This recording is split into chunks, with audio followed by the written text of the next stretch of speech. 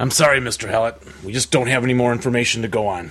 It's been 12 hours since they kidnapped Dave. When are they going to contact us? What do they want?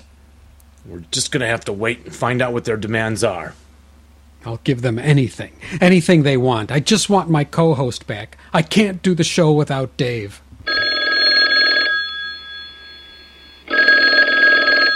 Hello? Go ahead and talk. We're listening.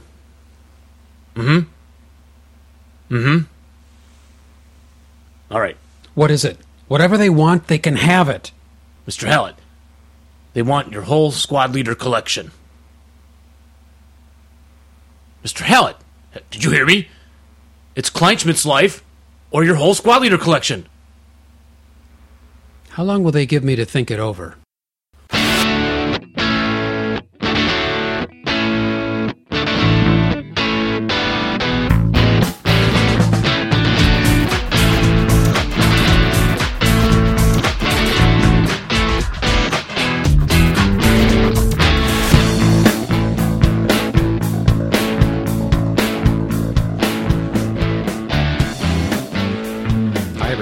Hi, everyone. Welcome to another episode of the Two Half Squads. It's the only podcast dedicated to the greatest game in the world, Advanced Squad Leader. We are your hosts. I'm Jeff. And I'm Dave, Jeff's friend and co-host. Yes. Good to see you, Dave. Good to see you, Jeff. We just came out of the holidays. It's January 11th? Yeah. 2010. Wow. This is our first show of the new year. Yes, it is. And if we're lucky, we're getting this out pretty quick on the heels of another show, which will cause half of our listenership to have a heart attack. We're going to try to get 52 shows in this year. No, we're not. We like to go a little over a dozen, right? Every 3 weeks, if we're lucky. Yeah. Be over a dozen. Yeah. We're doing about 16 shows a year or something like that, 16 or 17, including... Well, and plus the extras. So. Oh, yeah, plus the extras, which I'll get back to. I was going to do one last week, and then the game day fell through. Yeah. We had a little flu in the house. Nasty. Doug was going to come over, but he's got a baby, so canceled that one. And well, I did an extra, and we'll see if we get it posted, but I did one with Rich Spilkey. We played Kamsin, a desert scenario from... module that I don't own, so I've wiped west of Alamein, of course. I had a Lefroy moment because I drank just a little bit of this Lefroy Scotch whiskey. Lefroy. Yeah. Well, I don't know if the G is pronounced. We'll have to ask our listeners from Scotland. But boy, this is one mossy, peaty. It's not mossy. It's a peaty Scotch. Very cask. It smelled very cask-like. You haven't given me a sample yet. It smells like Jeff. a barnyard. Well, you want to put it in the big gulp cup there? Pour it right in there. No, I wouldn't. I'll get you a proper glass in a little while. And so, anyway, we played Kamsin, which was quite the event. But the sad thing is, you're not sure it makes sense, or I'm not sure how well our recording came out. We were actually running into some humming that actually buzzing in the background that turned out to be power supply from one of the computers was too close to the microphone cables. Always a we dangerous didn't realize, thing, and I wasn't monitoring through the headphones. Oh, right. During the recording, so I didn't realize it. But I'll see if I can edit that out. We'll see. All right, and I have got the last batch of the Acapella playtest stuff, and we're going to be talking about that today because we have a short show today. No features whatsoever except for one huge event. Yes. That I actually got excited about, didn't I, Jeff? You did. I've never seen you so excited. Dancing. Giggling little happy boy. We interviewed Chas Argent on this very program. Yeah. It's the pinnacle of our careers. Mm-hmm. The pinnacle. And we thought we had our sorry careers. Because after that, again, as we say, I think in the interview, nowhere to go but down. Yeah. Unless we have John Hill, which has not replied to our recent emails, so we're hoping I expect we didn't he will, though. Scare him off. Yeah. He's probably on a cruise or something. And we like to also interview Ken Smith, the artist of some journals. Yeah, definitely. But tonight is simply Chas Argent. Yeah, so should we stop talking and start talking to Chaz? I think at this point we're just wasting everybody's time Yeah. by talking. All right. All right, now we have with us Chaz Argent. We've reached the peak of our success here with Chaz, the new hire at MMP, full-time ASLer. Does this mean all goes downhill from here? It does. We'll be interviewing like my mom, you know. And we're quite excited to have him and privileged. Here we go with the interview. Please, no more groveling. No, stop. Peak or valley, which one man's peak is another man's valley. That's right. So, hi, Chaz. Welcome to the show. Welcome to the Two Half Thanks. Squads. Glad to be here. Have you ever heard of the Two Half Squads? Oh, yeah. I'm a regular fan, so Oh, good. Oh, listen to all your podcasts. So Thanks. unlike that lousy guest we had on last week, Oh, yeah, who only had listened to Doug. one. Yeah. Yeah, we're never going to have him back. So, Chaz, why did we invite you? I have no idea. Yes, you do. Oh, yes, we do. Can you go ahead and give us a little of your gaming history? Sure. Originally from the Baltimore area, so home of Avalon Hill. When I was growing up, we had a fairly hardcore group of guys who were, not just the war games that Avalon Hill made, but also like Rail Baron and Diplomacy and all that sort of thing. So just got into playing a lot of the games in high school, in particular. In fact, I still have the Richtofen's War and original Wooden Ships and Iron Men around here somewhere. Can you tell us what years those were you were in high school? It's like 79 to 82. Okay. So, yeah. Similar to us. Yeah. Very, very. See, we're all in the same middle-aged boat now. Yes, we are. Yeah, we are. And then I can't remember specifically what birthday, maybe my 17th birthday or something. A friend of mine named Jay Queenie gave me Crescendo of Doom for a birthday present, and it hadn't occurred to him. We hadn't played Squad Leader at that point. He was apparently incapable of actually reading the box, which said that, you had to have Squad Leader. You needed the other things to go with it. Yeah, exactly. So, of course, we went and bought them up and fell in love with it right away. I mean, just, same story as everybody else, I'm sure. And stayed up way too late in my mother's living room when we were supposed to be, going to school the next morning and smoking way too many cigarettes and pissing her off because she had to go to work. And, parachute dropping until 4 in the morning or whatever. So I think through college and a little after, everything sort of went into storage for a while, didn't really play much. And then I happened to be living in Montgomery, Alabama, of all places, in around 1990. There was a little game store around the corner, and they had, the ASL rules there. I had heard of ASL, but I had never played it. So there's not much for a Yankee to do in Montgomery, Alabama on a theater carpenter's paycheck. So I basically bought the rules, rescued all my stuff out of storage at my mom's house and dragged it down there and, sort of self-taught over the next several months. Of course, it was all wrong because, when you're playing by yourself, you can't possibly get any of the ASL stuff right. Yeah. But, basically just from there sort of took off and started to go to tournaments, in the late 90s. We distinctly remember going to the West Coast Melee at the Southern California ASL Club at like 98 or 99, which was the first one I'd ever gone to. And then how did you end up going all the way out there? Did you go all the way out there to be in the I tournament? actually lived in California at the time. So I see.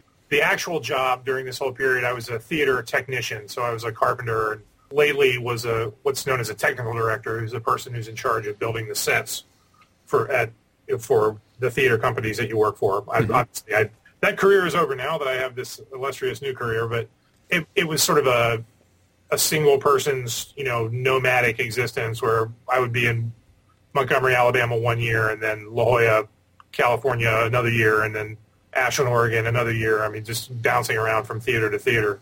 Now, Dave's eyes are rolling around in his head because you've covered two of his dream jobs.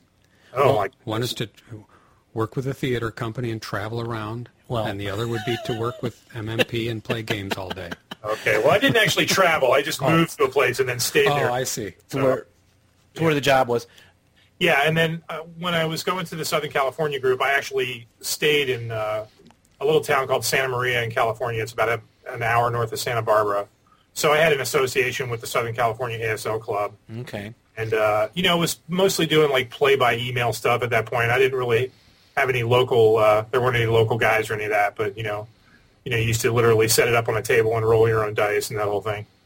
But then that was the first tournament, and that's what kind of really got the bug as far as, really loving the tournament scene and getting to know a lot of people, and the internet finally showing up on my doorstep, and, just being able to reach out from, that sort of little small town mentality that I was in.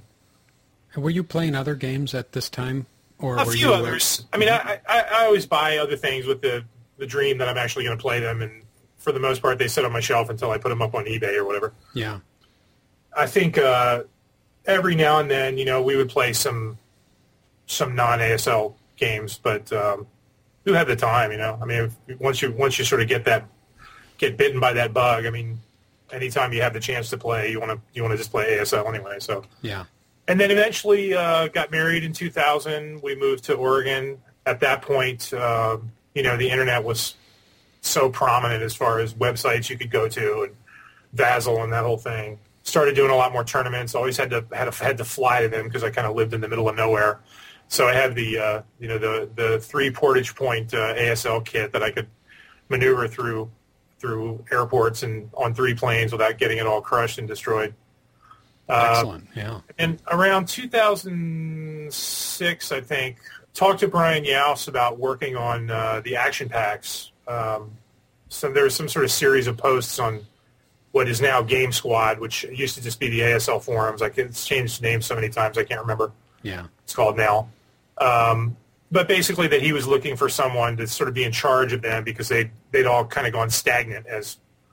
Over time, the last few years at least, a lot of the ASL scene with MMP, just there was nobody really dedicated to dealing with it because they had so much else going on.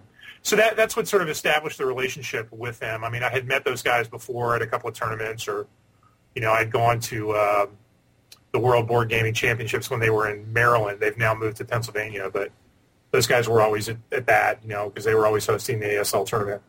So that's how I kind of got to know Brian and Perry, and then we moved back here. I say back because I was away for 19 years in 2007. And I happened to live about 20 minutes from Brian's house. So I started going over to playtest. It used to be every Thursday night. Now it's every Tuesday. And just became a regular there. So they kind of got to know me and what I could do and what I was interested in. And, I think over the last couple of years, the idea sort of got floated about having a person who was a developer. I mean, their other game lines all have a full-time developer who's basically working on, the gamer stuff or the International Game Series or whatever it is. And then they essentially deliver these completed games to MMP. Obviously, there's interaction along the whole route, but for the most part, that person is in charge of that particular line with the ultimate goal that they're going to deliver a completed product to Brian to sell. Yeah. So, and as much, I think, as Perry and Brian are insane ASL people, they realize that between their jobs, their lives, and their running of this company, which was getting bigger and bigger, they just simply didn't have the time to really put into ASL what they wanted it to get. So I think I kind of got there at just the right time, and, they were amenable to the idea that, yeah, this, maybe this is a good idea. Maybe this is a little bit more than we can really do on top of all the other stuff that we're already doing. So, Yeah, it seemed, I don't know, really strange to me that wasn't the first game line they had purchased been the ASL product line? Well, they don't own it. I mean, they got the right. They are from Hasbro. Hasbro, and then yes, that's correct. And the thing about that is that who knows if it will happen or if it even. Certainly, it could happen. I mean, Hasbro is a giant, and as far as the money that they make off of MMP for ASL, I'm sure it's a complete drop in the bucket relative to, the 50 million copies of Battleship they sold last year or whatever. But, Hasbro could, for whatever reason, pull the plug anytime they wanted. And if that were the case, MMP as an ASL company would cease to exist. And so, they wanted to stay in business. And so that's why they they diversified. They started taking on other game lines. Dean Essig, who was the owner of the Gamers, I don't know the details of the arrangement, but I mean, basically he wanted to continue to create Gamers line games, but he didn't really want to own the company anymore.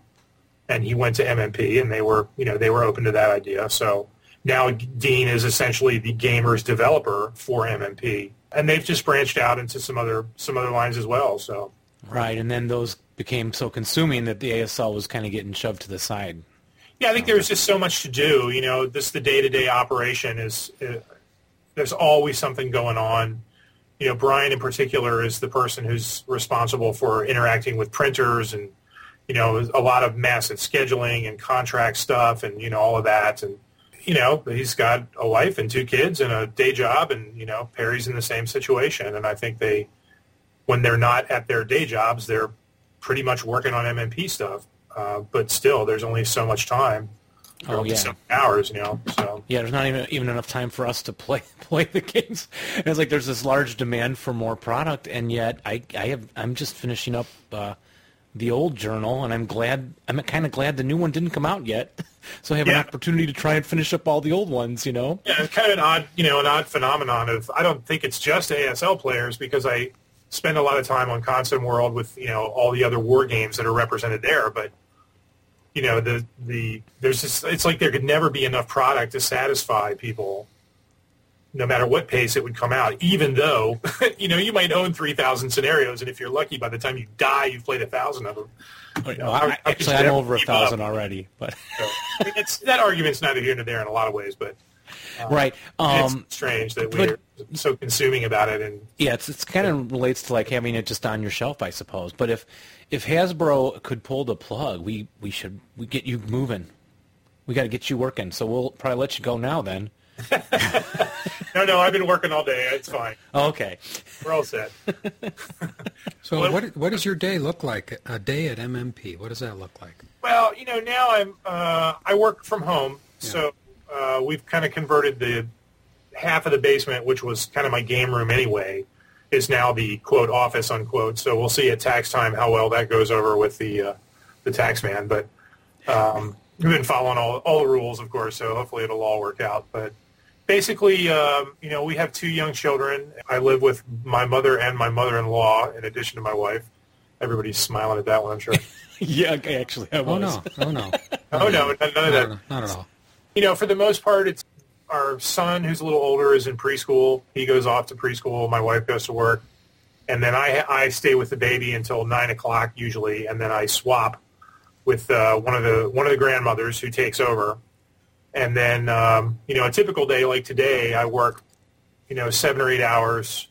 Today I happen to be getting ready for Winter Offensive, which is coming up this weekend. So I'm printing a bunch of maps and making sure we have certain scenarios that we're going to use for mini tournaments and things that I want to play test there.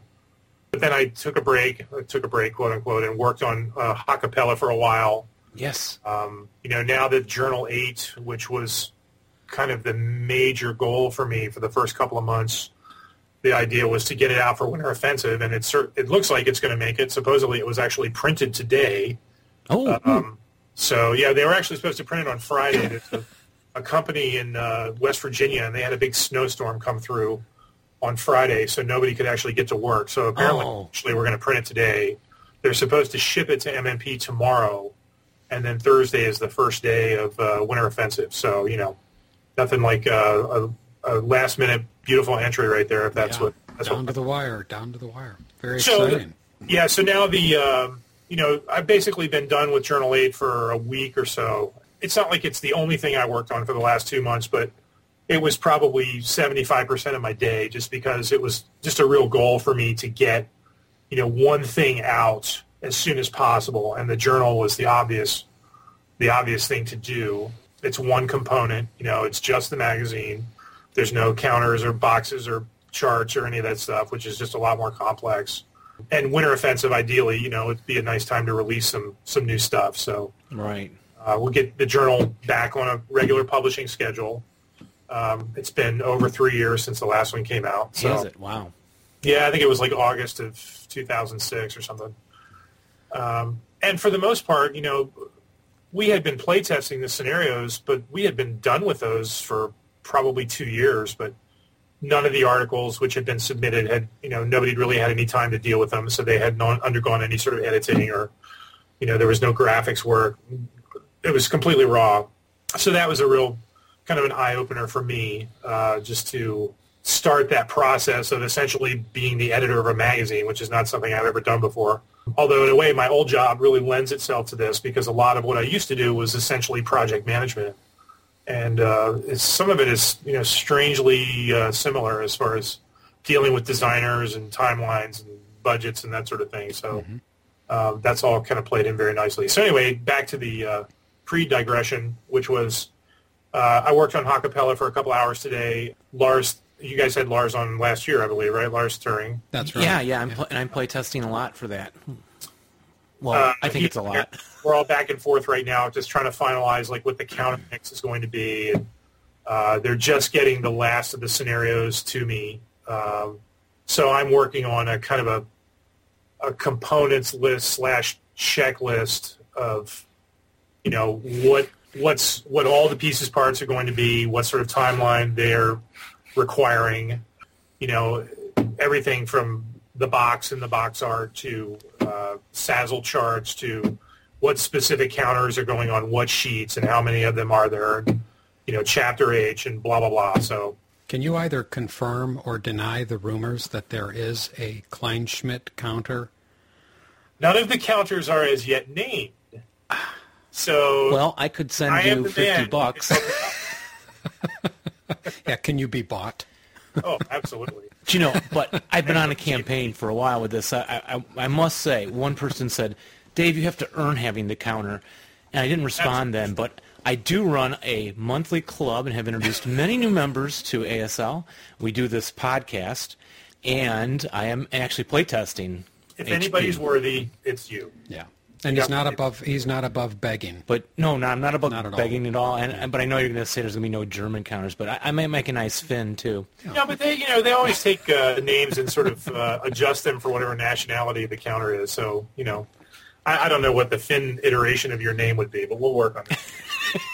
And my playtester friend is Timonen, and that is actually Oh, see, Finnish. that's perfect. Yeah, that's perfect. That, actually, But, well, just let me know, if you don't want to be a 6+1, just tell me that. But Yeah. let me know your preferred rank. I'll see what I can do. Well, We invited all the listeners to write in to start an email campaign, MMP, and I think they probably got one. one. Email. Yeah. Yeah, we know I can one tell you guy. exactly where it went, too. Yeah. Oh, my. So right now, that's kind of the day where, in a perfect world, there are so many projects going on that I imagine I'll always be, one thing will always be sort of at the top.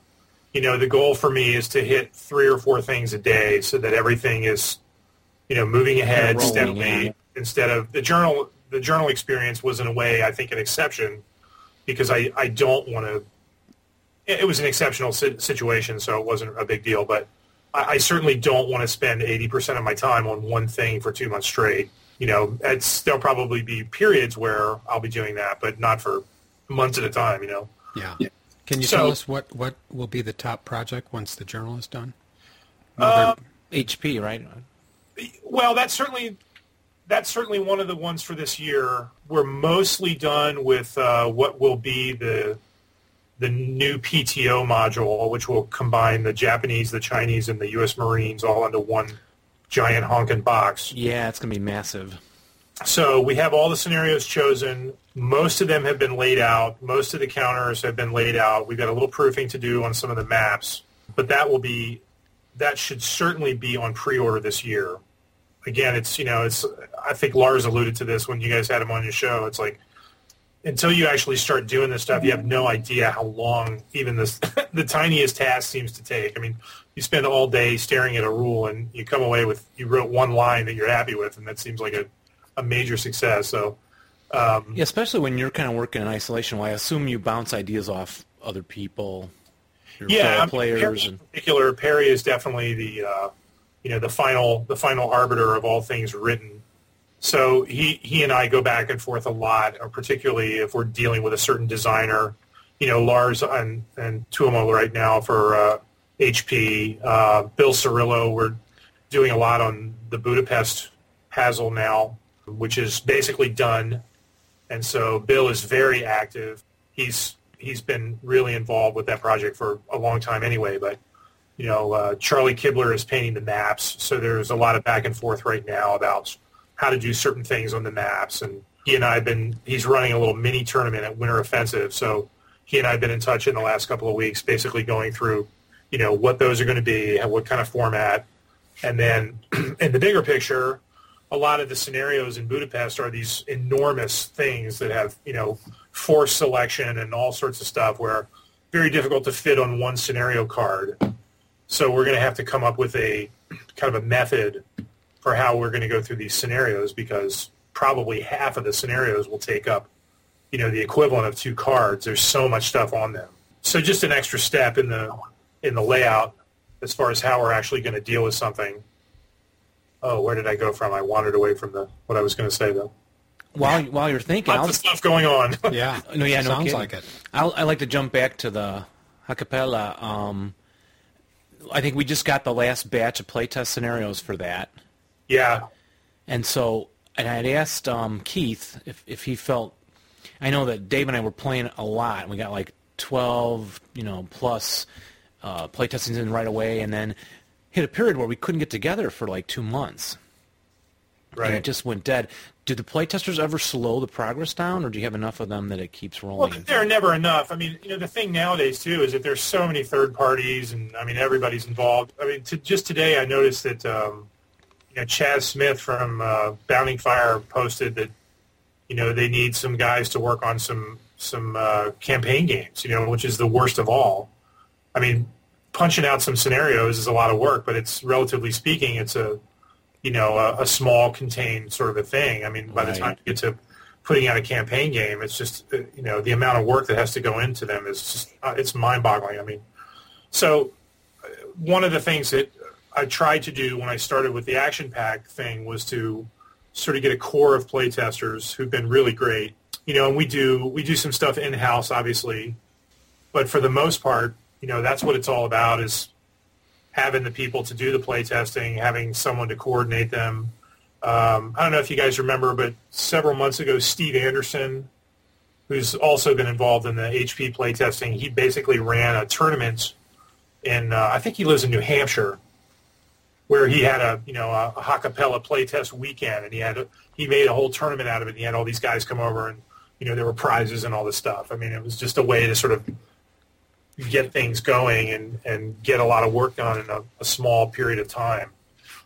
So I think that's the real issue, is people only have so much time, and some people don't want to play test at all. I mean, you guys have done it, so you play the same scenario 8 times in a row. I mean, that works for you, but not for everybody else, who would rather just, play a quote finish scenario and then play another scenario, and not go through the steps that are involved in playtesting, which can be a grind. It can be a real drag. So yeah. Right, but indispensable. So what can you do without those people?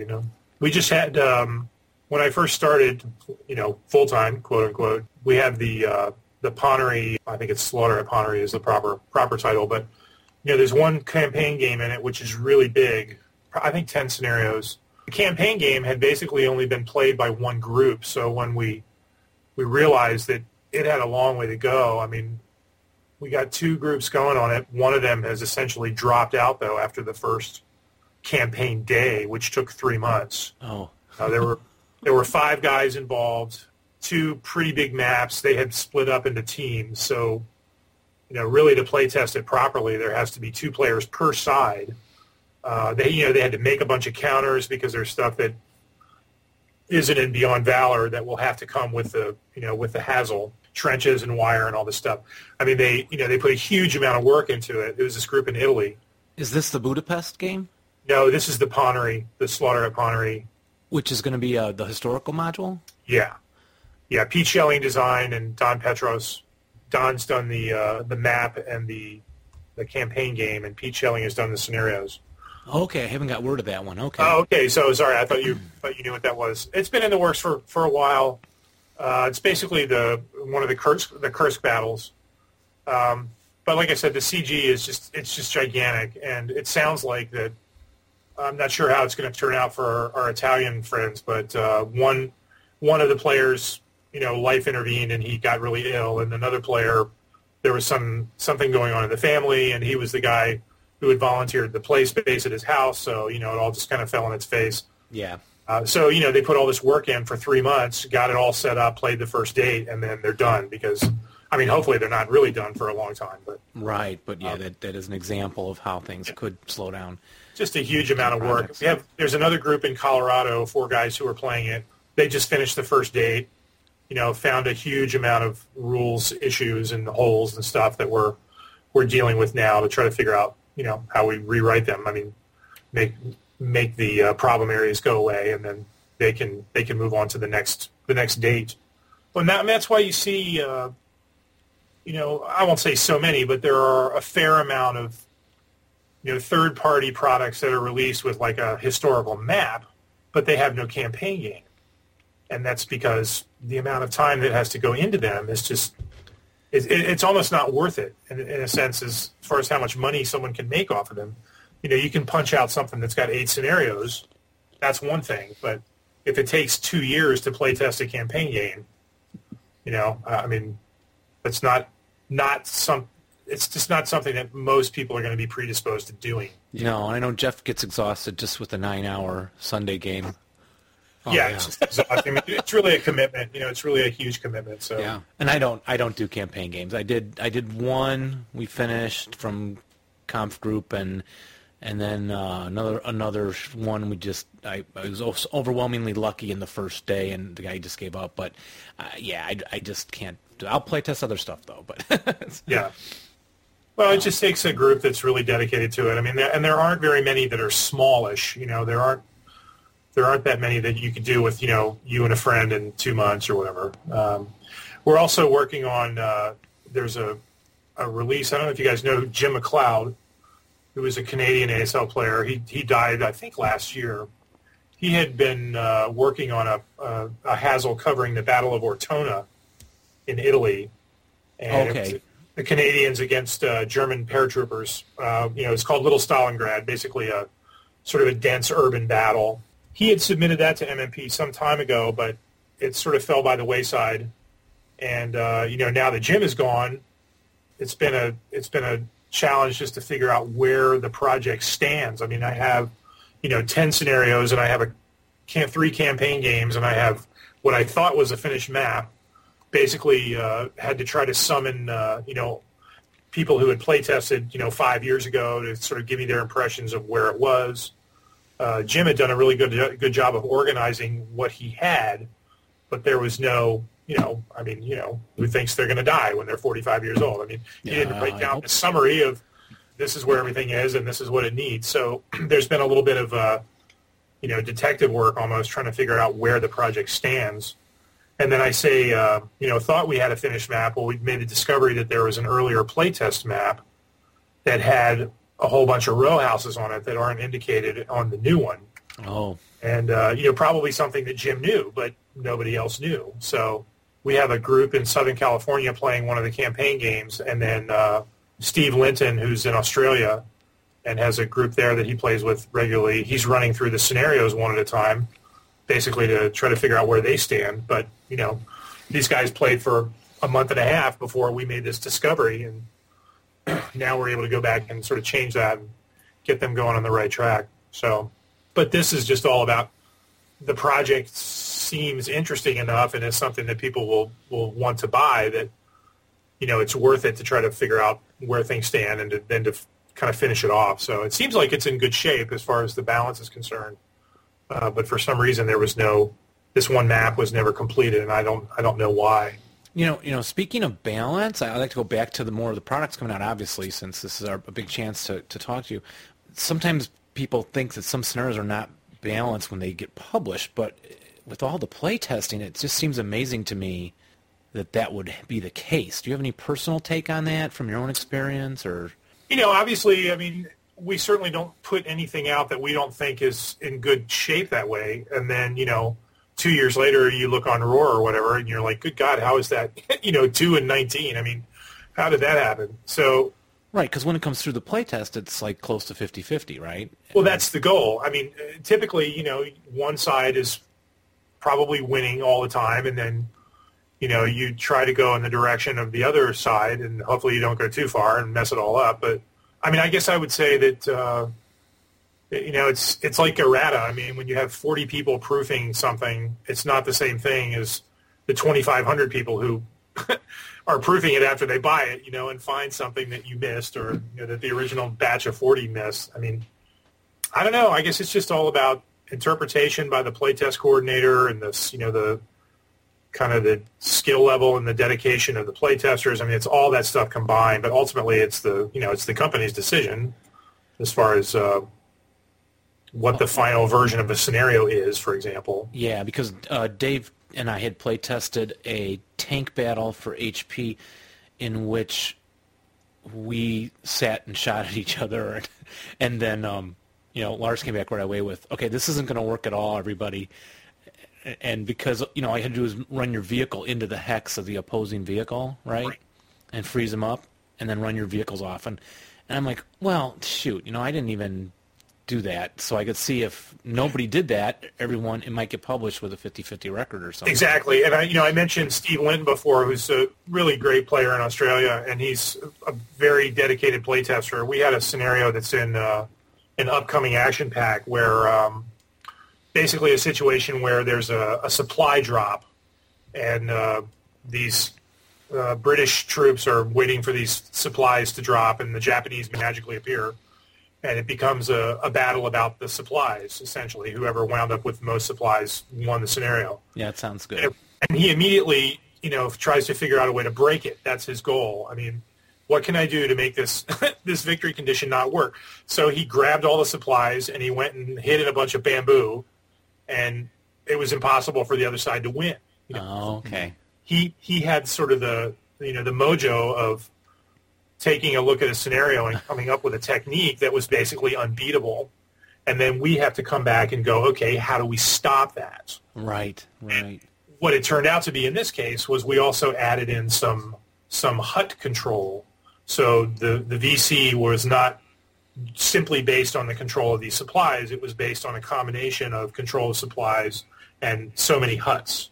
So you could run off with the parachutes if you like, but you were going to lose the game because you were going to leave these huts uncovered, and correct. The Japanese could run in and grab those. So yeah, that's a good example. It's a point counterpoint thing where ideally your playtesters are trying to do that. They're trying to sabotage, for lack of a better term, they're trying to sabotage the playtest and figure out a way that the scenario might actually be broken, and then you have to come up with, either with the designer or whoever, come up with a method to sort of counteract that. So, but it's, at some point, I mean, I suppose each scenario is based upon an actual battle. Yeah. As you're going through this balancing back and forth, you get further and further away from that, but that doesn't become a limiting factor, does it? Really? No, I don't think so. And I mean, it's amazing. Some scenarios require very little work, and some you just kind of, hammer, and for whatever reason, they just don't get in line. I mean, we've certainly cut scenarios for that reason. And the other ones, the ones that work almost immediately with very little change. You're like, what, am I doing something wrong here? Because it's sort of a surprise. I mean, some designers are probably a little more, prone to provide you with something that might be a little more balanced right off the bat, just because they're good designers, or they have a good instinct about it, or they've done enough playtesting of their own before they submitted it that you don't really have to do a whole lot of work. So those are always great to have those, because you just you can scratch those off the list and move on to the trouble children. Just the fact that MMP has you as a full-time person, bodes well for a squad leader. Well, we hope so. To me, so. it means that there's... And I think, to answer your questions about timeliness and where's all the stuff, I mean, that's the answer, too, is that, the fact that they came up with the money and made the leap to hire someone is an acknowledgement that there was an issue, So, I mean, it's very exciting to me. Obviously, I mean, I'm trying not to be too Pollyanna about it because I know there's a point where I'm just going to do everything I can do, and then it's up to MMP with as far as what they do with it. I don't make those decisions, but the flip side is I feel pretty involved in what's coming down the line, and obviously I have a pretty big impact at this point on how quickly that might happen. So certain things are at the mercy of just the MMP production world, which is, their goal is always to have something being built and something being shipped. We don't want the office to ever be static for any length of time. So hopefully between ASL and all the other game lines, somebody is delivering something on a more or less regular basis so that Brian can, gang print things together, which financially is better for the company. And then, you get a component here and a component there and a component there, and then eventually you have a complete game. And then you just have to fit it into the schedule of, where is this one going to get built and shipped? And then what's the next one that's going to get built and shipped, and so on and so on. So anyway, that was a long answer to a short question. But yeah. It's very complicated. I can believe it. Listening to you talk about the play testing. Yeah. So I'm trying not to get too overwhelmed because there's already so many people to keep track of. But people have been great. I mean, I think I am fairly well known among a certain circle of people and have a reasonable enough reputation that when I contact somebody, I actually get an answer out of them, or they're interested in helping or whatever. So, I mean, it's a game about people, so that's the whole, It's the gaming experience. Just in hearing you talk about the network of people that are just involved in the play testing, to me it sounds like a lot of people involved in that whole thing. Do you have any sense of how many people play Squad Leader? I don't really. I mean, I'm not sure. Maybe MMP guys could make a guess on sales and that sort of thing. But, you find out that there seem to be a lot more players out there than at first glance you might really suspect, because I think we think everybody's on the internet, or everybody knows all that stuff. And I'm sort of learning that's not really the case. No, right. That's not the case. I don't know. I would guess worldwide maybe 5,000, but I don't know. It's a complete guess. That was kind of that was a number we came up with too at one point. Yeah. I mean, I know that I try to do ASLOC every year, for example, and a lot of the same guys come from overseas, or they come every other year because it's a pretty big trip. I imagine it's fairly expensive when you're flying from Australia and spending a week in Cleveland. But I don't tend to see of that group, I don't tend to see a lot of variation. I see more or less the same guys come year after year. But I know that there are a lot of players in Australia, or there are a lot of players in Sweden or whatever who never make that trip. And as far as the States are concerned, I mean, gosh, I have no idea. I mean, I can't even begin to guess how many people would be here who play the game. Yeah, and I know there are people who play who don't buy anything. They just use their friend set. Yeah. It'd be hard to gauge from That's sales. True. Yeah. Well, it takes two, Doesn't mean both people have to own it, I guess. And I guess that's one of the things about Basil too, You don't have to own a whole lot. You can own the rule book. I mean, you need the rule book for sure, but otherwise, if you have the scenarios and there's plenty of stuff available, you don't really have to have all that much in the way of components, probably. But I don't know. Do you think this hobby is growing or shrinking? And did you just sign up as the band leader on the Titanic? Oh God, I hope not. It's funny because I think it's really growing, which, trust me, the band leader on the Titanic thing did go through my mind. I see a lot of the same people who are thankfully aging at the same rate as I am. But I also feel like there's a decent enough influx of newer players that I don't think that's my imagination. I think that's actually a concrete thing. Mm-hmm. So, between the starter kits and a lot of guys who, probably played same story as us, they started in their 20s or whatever, and then they had families and whatever, and now they're coming back to it in their 40s, and they're really mad that they sold all their equipment because they can't get it in anymore for a reasonable price or whatever. Yeah. I think we'll never know how many people bought the starter kits and then actually have had or will make a transition to ASL versus, how many bought it because it was Squad Leader Light and that's what they wanted to play and that's what they still want to play. And either way is fine, but I don't know that anyone will ever know the answer of how many players there are in this game. Or how long the hobby will last, but yeah. I know that a lot of those Euro games are catching on with the younger generation too, so they may gravitate toward these kind of games too. Yeah. I mean, I think there's always going to be a group of people who are interested in, in a sense, what I find appealing about the game, which is the gameplay aspect of it, number one, but also the kind of the history to the max element, the really detailed military history aspect of it that, I think is probably the thing that sets a lot of ASL players apart is they happen to have both of those interests at the same time. Otherwise, you could play Risk and get your fix or whatever. Yeah. Some games, or at least elements of the gaming hobby, seem to have gone the way of coming out with different varieties of different ways of playing their game, different versions, and other offshoot products. So they'll have, they'll add a card-driven component, or they'll have, just a card version, or, these kinds of things. Could you ever see Squad Leader diverging into some of those other things in order to gain a bigger audience, or do you think they're always going to sort of stay with this? I don't think, what is ASL? I don't think that's going to take that path. I mean, I think we've seen variations on this kind of game between, what's the GMT game? Combat Commander. Yeah. Is that what it's called? The one with the cards? I think so. Yeah.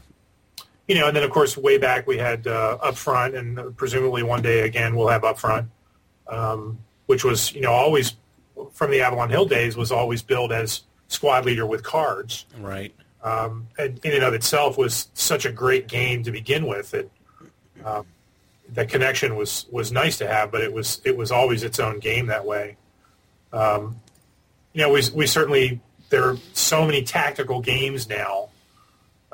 MMP's got 3 or 4 lines of their own, and yeah, I can't believe they all can succeed. So somebody's buying them. Yeah. Fortunately. Yeah, I mean, a lot of the gearing lately has been, I guess people always will buy the monster games because they look good on your shelf or something. I mean, I don't know how many people actually play them, but there are so many games now too that are, probably more playable in like 3-4 hours as opposed to, 8 or 10 or one map instead of 2. I mean, things that are just more convenient that, these days, maybe that's what a lot of war gamers have the time for. They're not going to buy something that they really can't finish. Exception to ASL players, of course. Yeah, right. We have to have everything. So now you're going to Winter Offensive. Oh yeah, absolutely. This is the first big tournament that you're going to be attending as a MMP employee. No, I went to the Albany tournament at the beginning of December. Were you treated any differently than you were previously? Well, there still were no women, which was kind of a drag.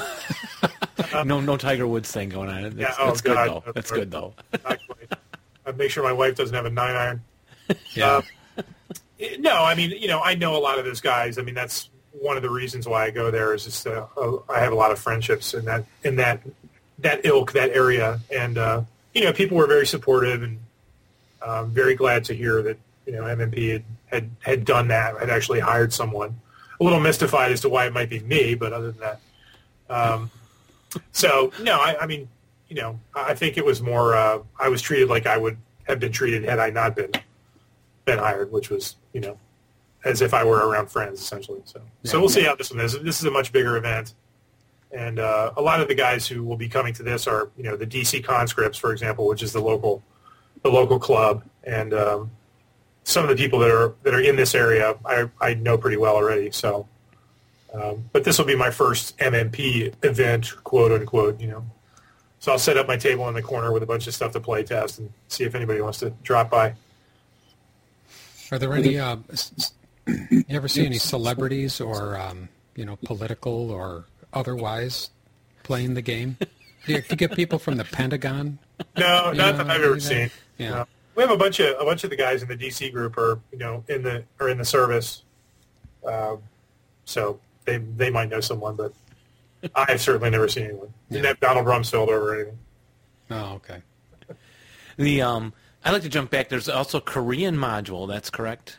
That's right. A listener wanted us to ask you about that, so we promised we would. This is what I can tell you. It's been under development for many, many moons now. I'm not sure how long. I mean, I think it starts way back with Mike Reed, who had a Korean module for what was the company? I can't remember what they called themselves. Anyway, it kind of fell by the wayside then, and then now it's morphed into this. So there's a very active independent group that's been developing it for quite some time. And I spoke to one of the guys who's in charge last year. We basically agreed that they were going to submit it to MMP in like mid-2010, that they were basically done with the rules. There'll be a bunch of boards. They're still fudging some of the counters a little bit. But that was the goal. And I think in a way he felt like they, take it away from us, but because we'll never stop playing with it if you don't. Right. A little bit of the sense I was getting out of it. But they've been very dedicated. I mean, they put in I can't even imagine how much work has gone into this module. So it's going to be huge. It'll have UN troops. It'll have Red Chinese. It'll have, Republic of Korea troops. I mean, everything. It's just going to be gigantic. So hopefully by the time we get it, they have one person in particular involved with the project who's done a lot of the artwork. So if we can't use that, I'm not sure that we will use his specific stuff, but it certainly will be a major step towards getting the final artwork done, just because nothing beats, a visual that actually looks sort of like you want it to look when it's done. So there'll be hopefully a whole step that we'll be able to skip over, which will be, what do these counters look like, or what does this weapon look like, or, whatever. And the maps are already laid out, so we'll just have to have our map artists do them. So I would imagine that once we get our hands on it, it seems like it's going to be pretty complete. And depending on the situation and the queue at that time and where other projects stand, I can't imagine that it would be more than a year or a year and a half out from being published. Because then we'll have to do all the layout for everything and do a bunch of proofing and, that sort of thing. But it sounds like we're going to get a very complete, fully developed project, which is great. That's the goal. We only have so much time to develop things on our own. So I encourage anyone out there who wants to submit something to do as much work as you can on it. Get in touch with us as soon as possible, but do as much work as you can before you send it in, because that is going to be directly proportional to how long we sit on it. Right. Before it can actually come out. I mean, we get all the time, we get, completely raw scenarios or ideas for Hazels or, sketches that people have laid on us. And I think people think that we're going to take them and the resources to make them into a game. Yeah, and it just doesn't. It's just not really the case. So, no. I mean, these sorts of submissions are made by the people who create them, the ones that actually work. They're made by the fan. I mean, that's essentially what it comes down to. Yeah. And then certainly we work with whoever it is, but you have to start off as the primary developer. I mean, you have to be the one who's run it through the ringer and developed it as much as possible, and then hopefully we'll be involved. Like I know Perry and I have been. There's a Yahoo group mail list for the Korean project that he and I have been subscribed to for years. I mean, we see every email that those guys do, so we know where they're going and what they have in mind. And every now and then, Perry will step in and say something if they're trying to come up with a rule, or he'll offer his suggestion. So it's really nice to be part of that kind of a development process. And even before I had the full-time job, I mean, I was involved with them as a playtester. So it was nice to see that it's really gonna bear fruit here pretty soon. Now, well, I'll ask a business question. And do the developers does MMP kind of purchase that concept from them? I don't know the details, but I mean, what will happen is the people who basically came up with the project and then did the bulk of the work they'll be contracted in some way. Okay, as a I subcontractor, don't know the details of that. I mean, that's something that Brian handles, but right, and it would depend on what they got and all that, probably, right? yeah, I mean, I suspect it's probably a fee, and then if the module sells X number of copies, you get a bonus. If it sells Y number of copies, you get another bonus. I mean, that sort of thing. So it certainly will. It'll probably work out to 2 or 3 cents an hour for what the actually put into it. But certainly, it's nice to get you want to get something out of it. And then I think there is a bit of a royalty framework where I don't know the specifics of it, but as long as a product sells, if you're the designer, you get a royalty every year until it's gone, or however that works out. So. Yeah. There is some money, but not much money. Well, sure. I mean, like I said, relative to the amount of work that you've put in, it might seem like a big chunk of money right off the bat, but it'll just be icing on the cake, I'm sure, above and beyond seeing it actually published. So. And you had asked for, I know in that big long email you first put out, we read from some of it for the what's in the news segments. Yeah. You had asked for submissions, right? So yep. people. Oh, is there anything you'd like to say to our listeners while you've got them all listening? We assume, unless they've turned us off by now. Yeah.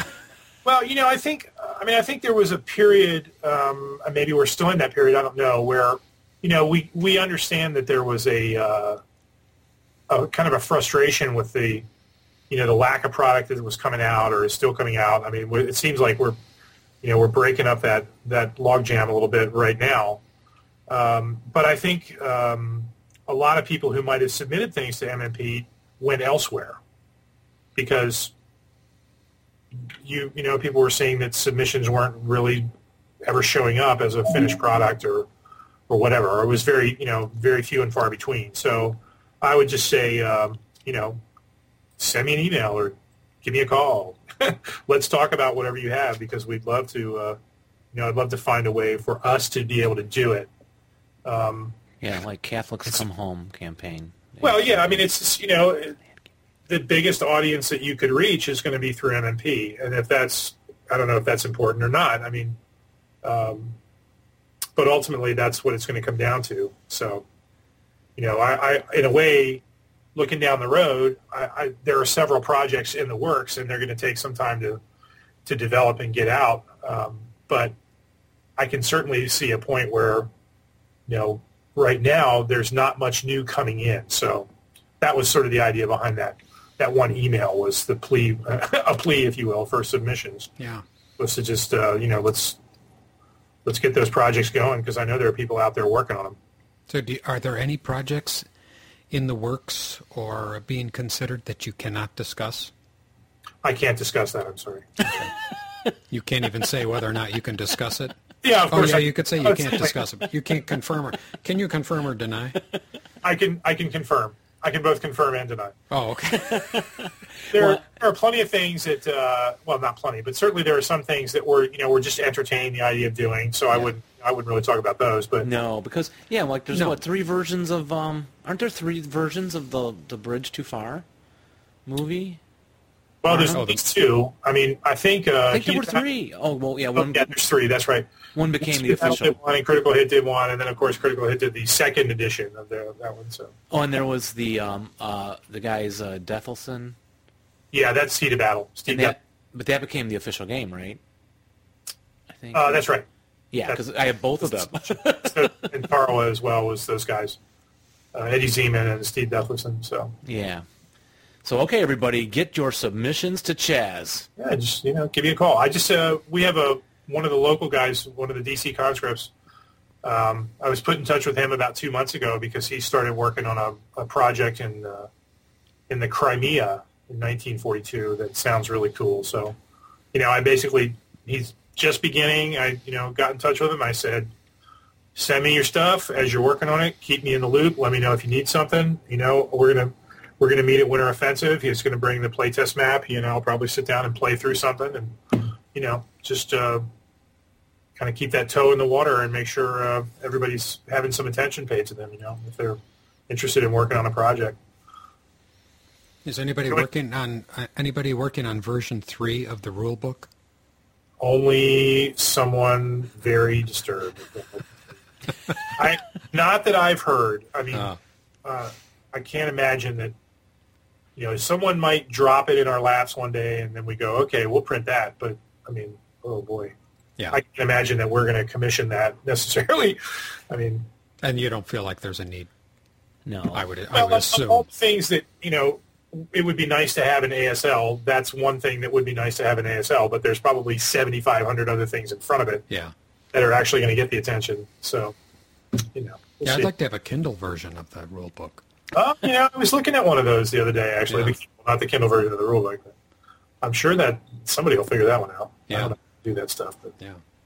Well, I've seen people putting them on, Palm Pilots or, I don't know how you do it, but the way they pack all that memory into those little tiny pieces of equipment these days. Yeah. Is there any part of the game that you would change if they said, Chaz, change something? What do you want to change? As far as the rules go? As far as the rules go, or some component or I don't know. I mean, mechanism. People always talk about, I hate this rule or that rule is unrealistic or whatever. And I don't know. I always just default to the fact that it's a game and somebody was trying to achieve something by doing it that way. I mean, there's really nothing I can think of that I would... You wouldn't ban skulking? Oh, no. Yeah. Oh, I wouldn't ban skulking. Oh, no, I'm a fine skulker myself. I would never ban skulking. Yeah, I can't see it, but I was reading a newsletter from an old... that was printed, 10 years ago, and they wouldn't even print the word skulk in the newsletter. They put an S and then some underscores, which I just thought was... And I'm fine with that. I do question the machine gun nest not shooting out of its own hex when the tank comes by, but I'm learning to play that with that technique much better. So. Well, you can do a Pleva rule. He did the... Steve Pleva did the... was the tournament director at the Albany tournament this year, and he did... he came up with a bunch of ABS, the Australian balance stuff. Oh, right. Yeah. And I don't know if it was this. Actually, I don't know if it was this tournament or not. But he has a one of his little SSRs is that the tank has to pass a task check to be able to freeze someone, or just as a way of kind of minimizing the effect of that. So, but I don't know. It's risky for the tank when you do that stuff. So yeah, when you know how to defend against it. So. But I'll see if I can kill you. That's all. That's where I like the overrun flow chart. So. I can. Oh, well, you're going to love Journal 8 then, because it's got a great article in it about overruns. Oh, good. We'll steal the information. And we'll make it part of our show. Yeah. Yeah. I mean, it's this 10-page article that's just, it's, on 2 pages of rules, which is the funny part. So, 2 pages of rules in the overrun flow chart, which is pretty heavily, used as a resource for that article. Yeah. So, Carl Noguera wrote it. It's really great. Well, we're looking forward to seeing that. Yeah, hopefully any day now. I mean, it'll ship right after Winter Offensive, assuming everything went okay with the printing. So I haven't heard, but they don't call me. They don't care about it. I don't write the check, so they don't care. Yeah. I'll talk to Brian. But right. All right. Well, I think that'll probably about wrap it up for tonight. We got an hour in here, so. Okay. Do you have any closing comments or remarks?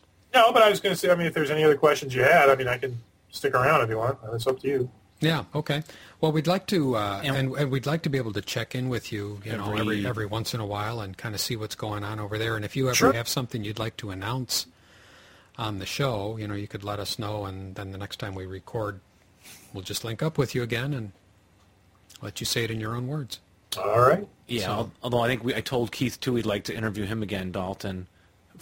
For the fall, and it's already past winter almost, and we haven't got back to him. Do you think he remembers? I'm sure he does. He remembers. Yeah. He's bitter about it, too. No, he's not really bitter.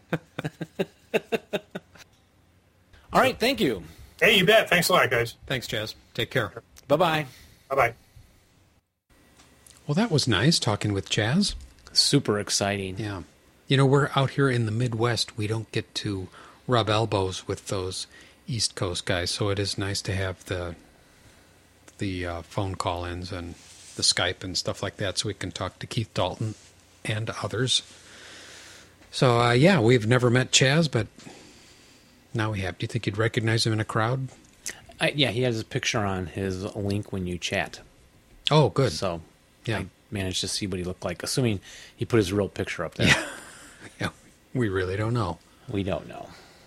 But So that was good. We'll talk with him again in the near future. I meant to ask him about his name. Is Chaz short for Charles? Do you know? oh, I do not know. Okay. You check into that for me? I will do so. Okay. And have it for the next show. Wonderful. Well, I guess that wraps it up for this show, everybody. Thanks a lot for listening. Thanks for listening, indeed. And As always, we appreciate any of your comments. If you have any, let us know. If you are liking what we do here or if you'd like to hear anything different, just let us know, and we will ignore your suggestions. yeah, it's possible.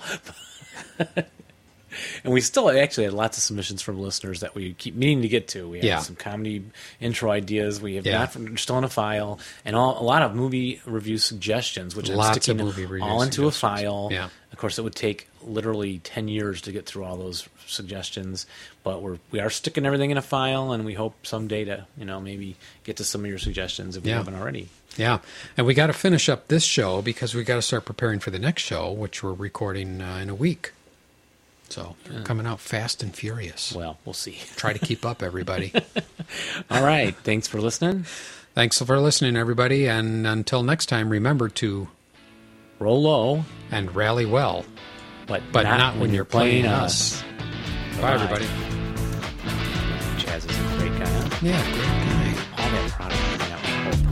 Oh, he's got it all in his basement. Did you get his address? No, let's go rob his house.